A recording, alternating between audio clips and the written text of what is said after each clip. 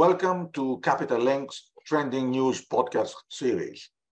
In this podcast series, we discuss with company management on recent news and announcements that they have made. I am Nicholas Bornoulis, president of Capital Link, and I'm delighted that we have with us today members of the senior management of the New York Stock Exchange listed global ship lease, GSL. We have namely Mr. Ian Webber, Chief Executive Officer, Mr. Thomas Lister, Chief Commercial Officer and Head of ESG, and Mr. Tassos Psaropoulos, Chief Financial Officer. Our discussion will touch upon the company's recently announced Q2 2023 results, but will mainly focus on GSL's development, strategy, and the container shipping sector outlook. A quick reminder of our disclaimer that podcasts are provided purely for informational and educational purposes. They do not constitute investment advice or advice of any kind, and Capital Link bears no responsibility for them. Global Ship Lease is a leading independent owner of container ships with a diversified fleet of mid-sized and smaller container ships, which it charters out under fixed-rate charters to top-tier container liner companies.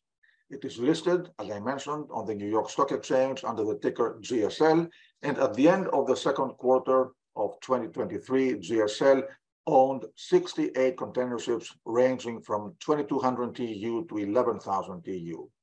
And now let's start with our first question. As you described in your, by the way, I will be asking the questions and then the members of the management team will be addressing them as they see fit.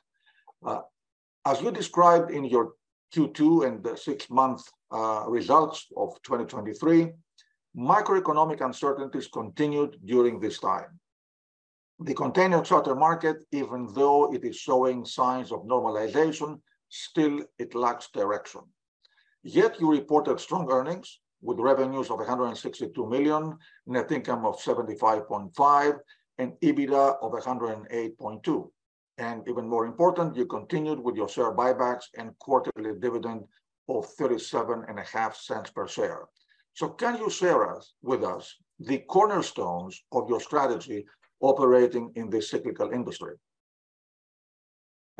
Sure. But before I do that, just thanks to you, Nicholas, and to Capital Link for inviting us to this podcast, which is our first one with you. I'm sure there'll be many more to come. Back to, and thank you for the introduction, which summarized Global Ship Lease very well. The cornerstones of our strategy, there are 6 or 7 that are worthy of note. I'll try not to go into too much detail, as my colleagues can amplify as and when with other questions I'm sure you're going to ask. But number 1, we focus, as you said, on container ships, nothing else. Number 2, again, as you said, within that we look at mid-size and smaller ships. As you said, our fleet ranges from 2,200 TEU to 11,000 TEU. And we focus on existing tonnage, not new buildings. Our legacy predecessor company, one of them, has engaged in new buildings, but we don't believe that's appropriate for Global Ship Lease at this time. So container ships, mid-sized and smaller, existing tonnage. We look to secure decent charters, which means decent rates, decent durations with decent counterparties, and multi-year if possible, because we're risk averse. We love forward visibility on cash flow. We have something like $2 billion of charter cover going forward, spread out over 2.3 years. That allows us to sleep well at night. We have a dynamic and disciplined, both of those words are very important, dynamic and disciplined approach to capital allocation. And the calls on our capital are debt amortization. We aggressively amortize debt. We have wasting assets. We think it's right that debt should be amortized rapidly as well. CapEx, both on the existing fleet, routine CapEx, dry docks, discretionary investment in improving fuel efficiency, say, very relevant today. And then CapEx for growth. We've announced after an 18-month wait for markets to normalize the acquisition of 4 8,500 TEU ships earlier this year. Back to capital allocation, cash on the balance sheet for resilience, particularly when times are uncertain, and for flexibility to allow us to move quickly if there are investment opportunities. And then finally, and by no means least, return of capital to shareholders. Our sustainable $1.50 a year dividend on our common, plus on an opportunistic basis, the buyback of stock. We'll come back to that, I'm sure, but we've bought back $47 million worth over the last 18 months or so. And with a recent new authorization, we have $43 million of authorized capacity to go and opportunistically repurchase further stock. The final area I'll mention is the balance sheet. As I said, we're cautious, we're prudent. We want to maintain a cautious and prudent balance sheet. And as a measure of that, given our strong earnings record recently and our aggressive management of the balance sheet, we not only have very low cost of debt, but we also have very low financial leverage, which is currently standing at about 1.9 times. So I think that covers the main points, but if Tom, Tassos, if I've forgotten anything, please do chip in. I think that's a good summary. If I can ask you, Ian, because you painted, I think the cornerstone of the whole thing is the predictability and stability of your earnings based on the charter cover that you have already put in place. So what is exactly the contract cover that you have right now? And what does it cover in terms of fixed expenses, CapEx, and so on? Oh, sure. Yeah, it's we have a couple of $1 billion worth of contract cover going forward on the 68 ships. On average, that goes out 2.3 years. So on average, through into, if I get my maths right, late 2025. In days covered, we're pretty much done for 2023. There's a possibility of one ship coming open. I think one ship coming open later in the year. And for 2024, I think we're over 80% covered on an ownership days basis. That contract cover, or the cash flow derived from it, obviously covers operating costs, but also provides cash flow to service debt and to cover our dividend and some opportunistic buybacks of shares, along with regular routine CapEx through, I think, until the end of 2024 into 2025. So going back to this cautious, prudent, we want to be able to sleep well at night approach, we're very comfortable with the financial position we're in at the moment. Not at all complacent. There's macroeconomic uncertainty out there, but we're currently well covered going forward. Thank you. So now if I can move, obviously this charter cover that we have and the minimal rechartering activity looking forward insulates you to a large extent from market volatility. And now let's move to the dividend. The quarterly dividend of 37.5 cents, which is about $1.50 annually, translates at current share price levels to a yield annualized of about 8%. So what are your plans regarding the quarterly dividend and the share buybacks? Both of them are quite important for your shareholders. And I read you just authorized another 40 million buyback program. Okay, let me give it a try here. So as Ian have actually mentioned, capital allocation is very important for us. So part of deleveraging, building cash is, of course, the return to our shareholders. On the dividend side, we have mentioned clearly, and since we have initiated the dividend, is that for us it is important to be sustainable throughout the years. We always reassessed according to our cash flows and mainly our contracted cash flows. And on each period, we reassess the dividend where we stand. Now, on the share buybacks, it's something that we have used since actually the third quarter of 2021. We have paid 47 million till now. 17 of them the last 6 months, and we have authorized again another 40 million, reaching to the total authorization to 43 million, in order for us to continue opportunistically buy back shares when it is appropriate and when we believe that we need to support our share. I don't know, Ian, Tom, if you want to add anything else on that. I think that's a good summary, Tassos. Nothing further from me. So let me continue on this path. You are one of the few shipping companies with a public credit rating, a debt credit rating. So in Q2 of 2023, actually your credit rating was upgraded, obviously a positive development. So what are the implications of this for GSL's shareholders and for the company itself? At least from our point of view, all implications are positive. So we had currently Moody's, S&P, and the new private placement notes that we have put in place in May 2022 are being reviewed by Kroll. Reality is that it gives us a lot of optionality. It opens a number of debt funds and our access to cheap capital and to cheap debt, like the private placement that we have done in May 2022. And it also gives at least a more, how can I say that, a more independent view of the company also to other investors besides the debt finance.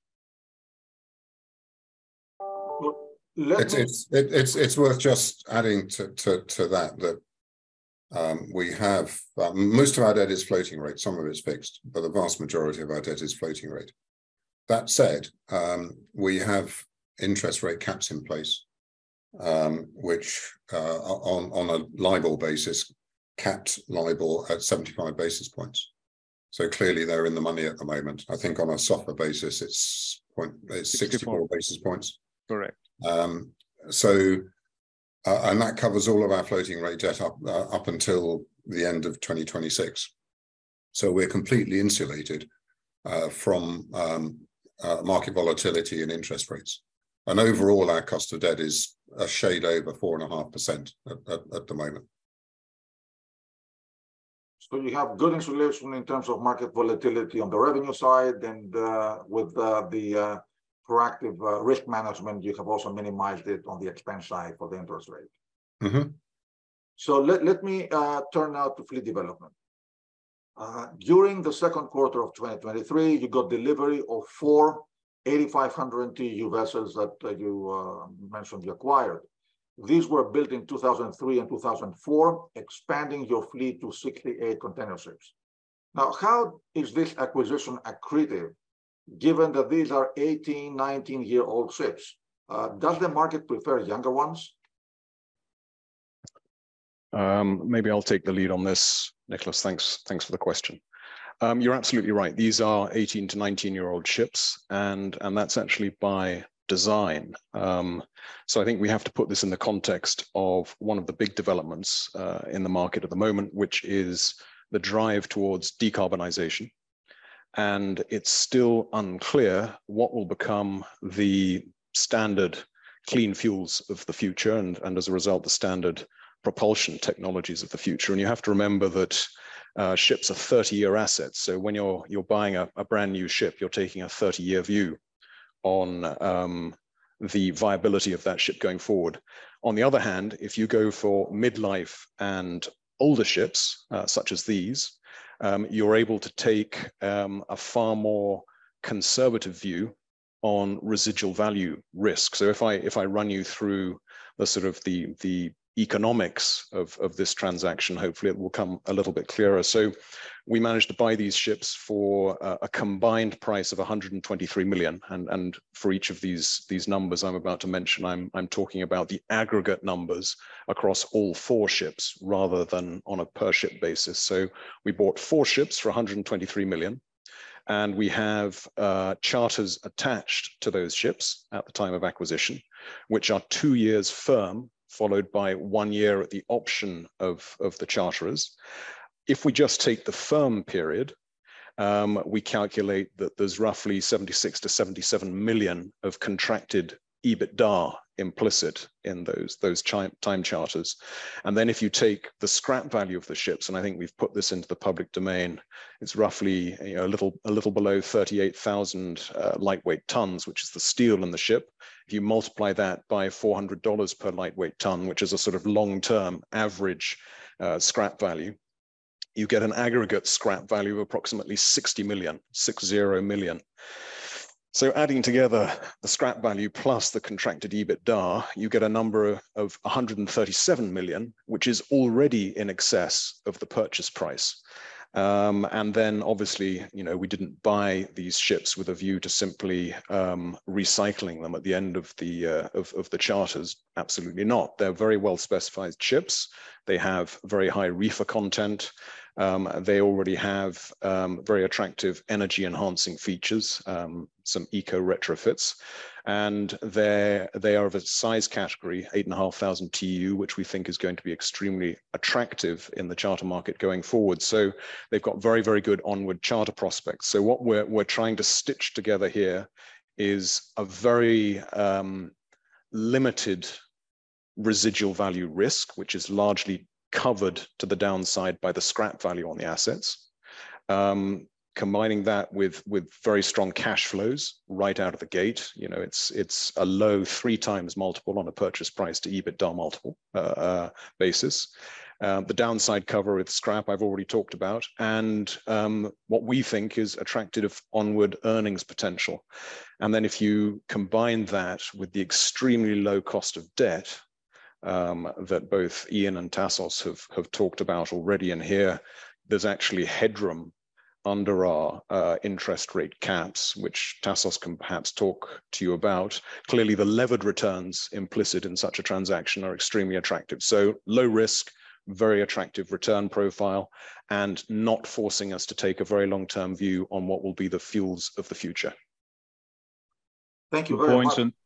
Few points on that also, Nikos, is just to mention is that the contracted EBITDA of this transaction is almost equal to the loan that we have taken from the bank. It's around 76 million.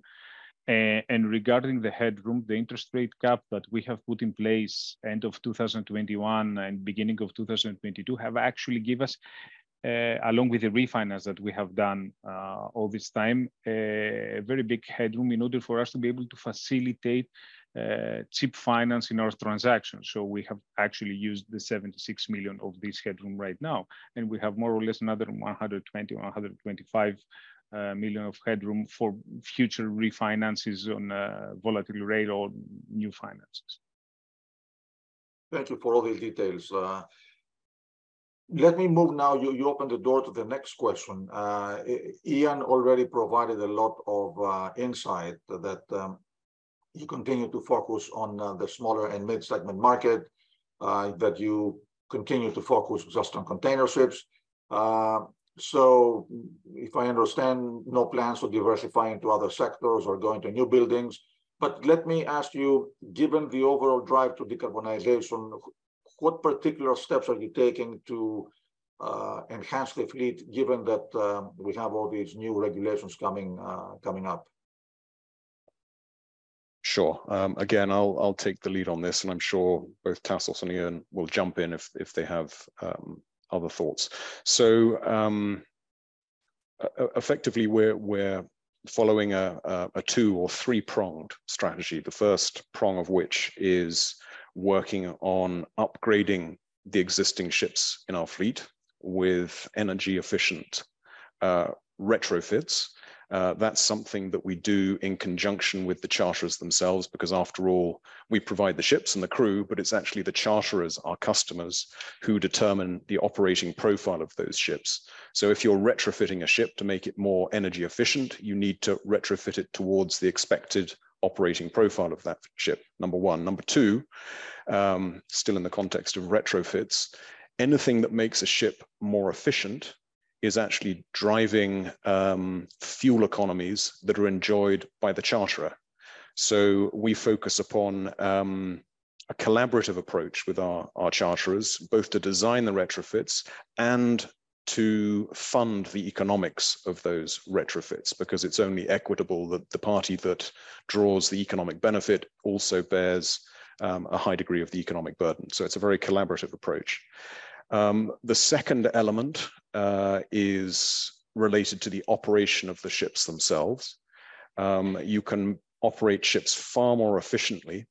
And again, this is from a fuel consumption and thus emissions perspective, if you can cement the cooperation between the operator, the charterers, and the owner of the assets. And the best way to do that, we think, is to capture data as close to live as possible from the ships on an automated fashion, in a way that can be shared not only with us, but also with our charterers, in order to optimize the operation of the assets themselves. We think actually in the near term, that's probably where the biggest decarbonization gains are to be had, from data rather than from the physical retrofits, although we're doing both.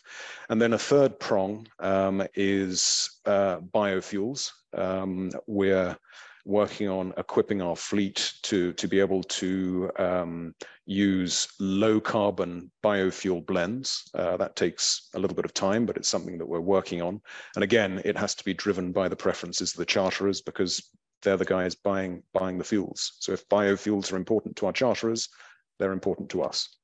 And then finally, although this is, I suppose, more in the strategic rather than tactical camp, we think that carbon capture is going to be a key transition tool for the industry. Now, there are all sorts of challenges associated with capturing carbon dioxide aboard a moving asset, but nevertheless, we think it's something that bears serious investigation. And actually, we have co-invested in what we think is an interesting carbon capture startup, and we're exploring other elements too. I'll pause there, Nicholas, in case you have follow-up questions. Well, I wanted to say that one of the statements that I have heard that I think it's great is that the ultimate fuel for decarbonization is cooperation. And I'm delighted to hear exactly the collaborative approach that you are implementing between GSL and your charters, because clearly that speeds up the process. It shares the risk. So I think that's a key component of your overall strategy. But staying on the fleet development, you mentioned in your presentation that reefer cargo is one of the fastest growing and most lucrative cargo segments. So how are you positioned in that market? Again, I think that's probably one for me, Nicholas. Well, I suppose the short answer is well positioned. We think that probably sounds a little bit glib. It's not supposed to. We are conscious of the importance of reefer cargo. We are conscious that it's probably one of the more lucrative as well as faster growing elements of containerized cargo for our customers. So in assembling our existing fleet, high reefer capacity aboard our ships has been an important consideration, and it's also an important consideration for acquisitions that we may look at going forward. And it's not only reefer capacity on the water today, it's also the ability to upgrade or upsize the reefer capacity on our ships.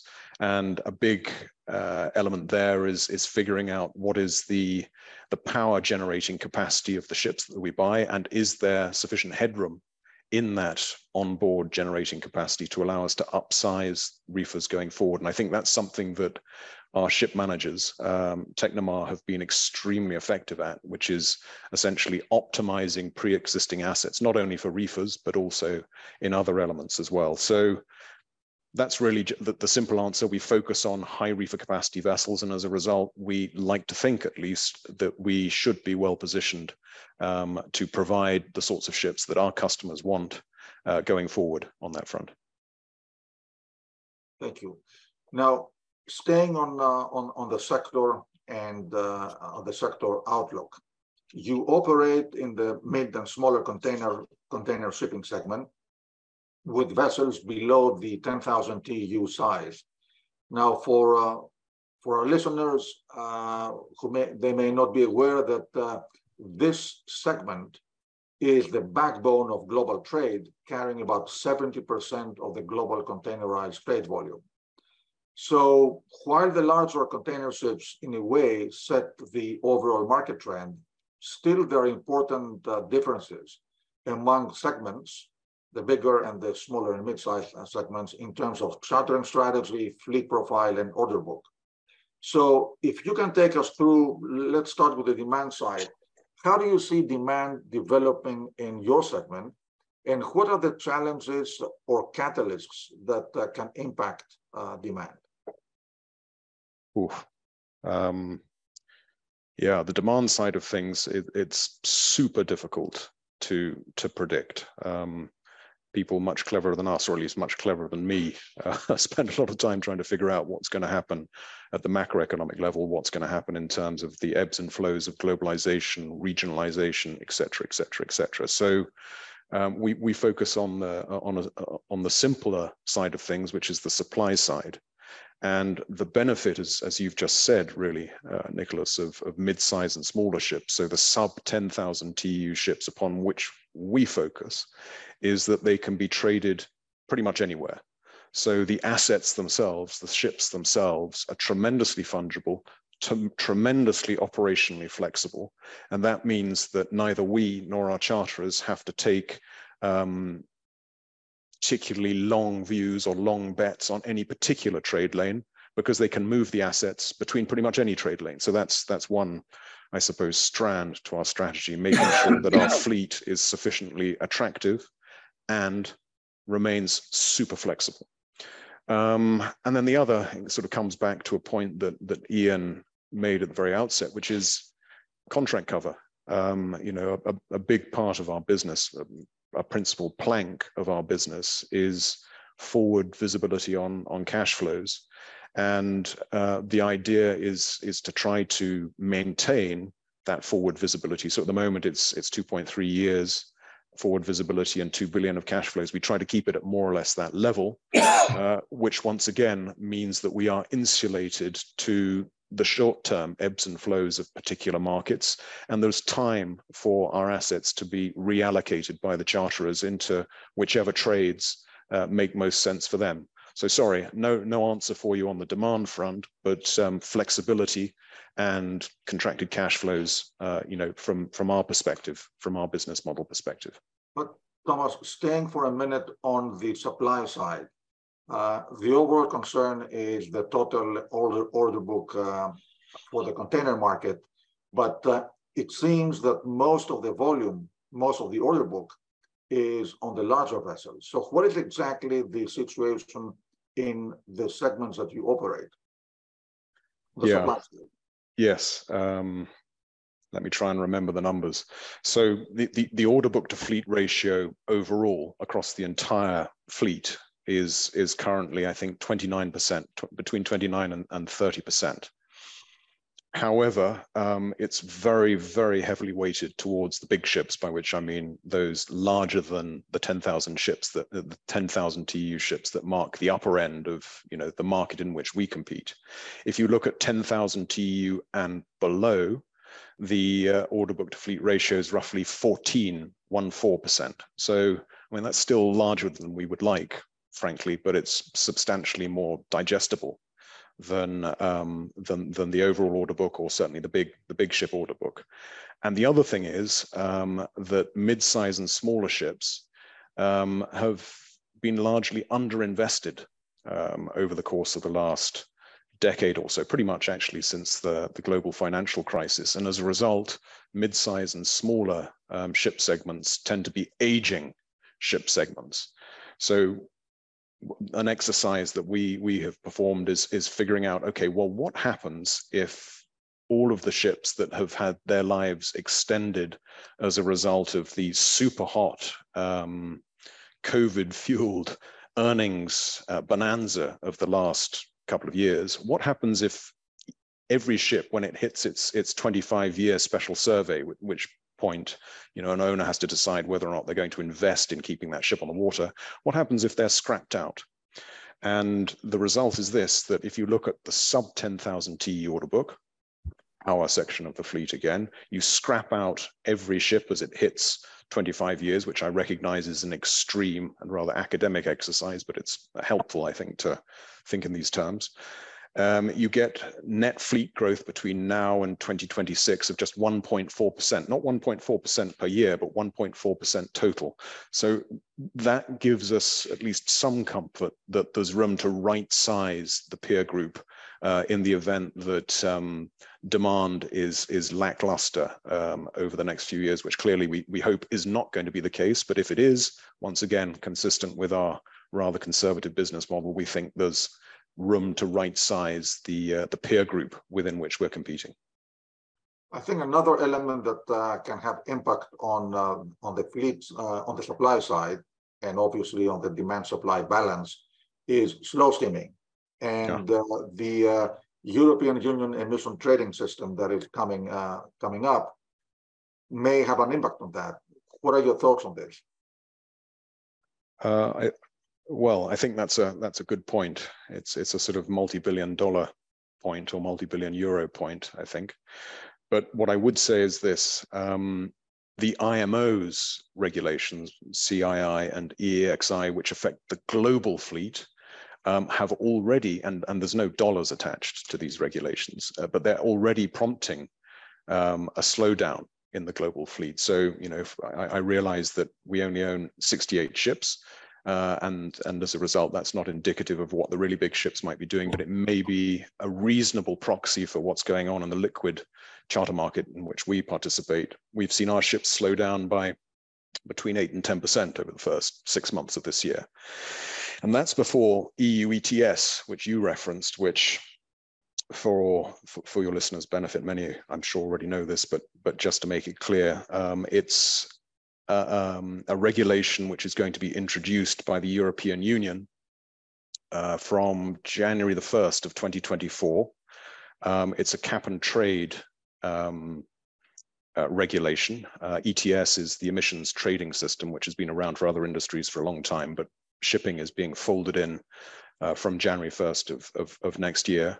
And for all ships that emit carbon dioxide within the EU jurisdiction, you have to buy, for each ton of carbon dioxide emitted, you have to buy 1 EUA. And the cost of an EUA, which is a tradable instrument, hence cap and trade, is between 80 and 100 euros at the moment. It's quite a volatile market, but that's broadly indicative of where it is. So there's a very real economic incentive for the players in the space to reduce their emissions. Now, our understanding is that EUAs ultimately will flow through to the charterers, our customers, because they're the parties who provide the fuel, and ultimately they will have to flow through the costs of those EUAs to the consumer. But nevertheless, there is a strong economic incentive to reduce emissions.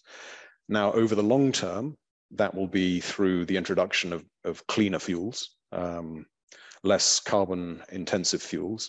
But in the near term, the most efficient way to reduce carbon dioxide emissions is to slow ships down, because there's a sort of logarithmic relationship between speed and fuel consumption. So if you slow a ship down a little bit, you get a disproportionately large saving in fuel consumption, and then as a result, a disproportionately large saving in emissions. So we think that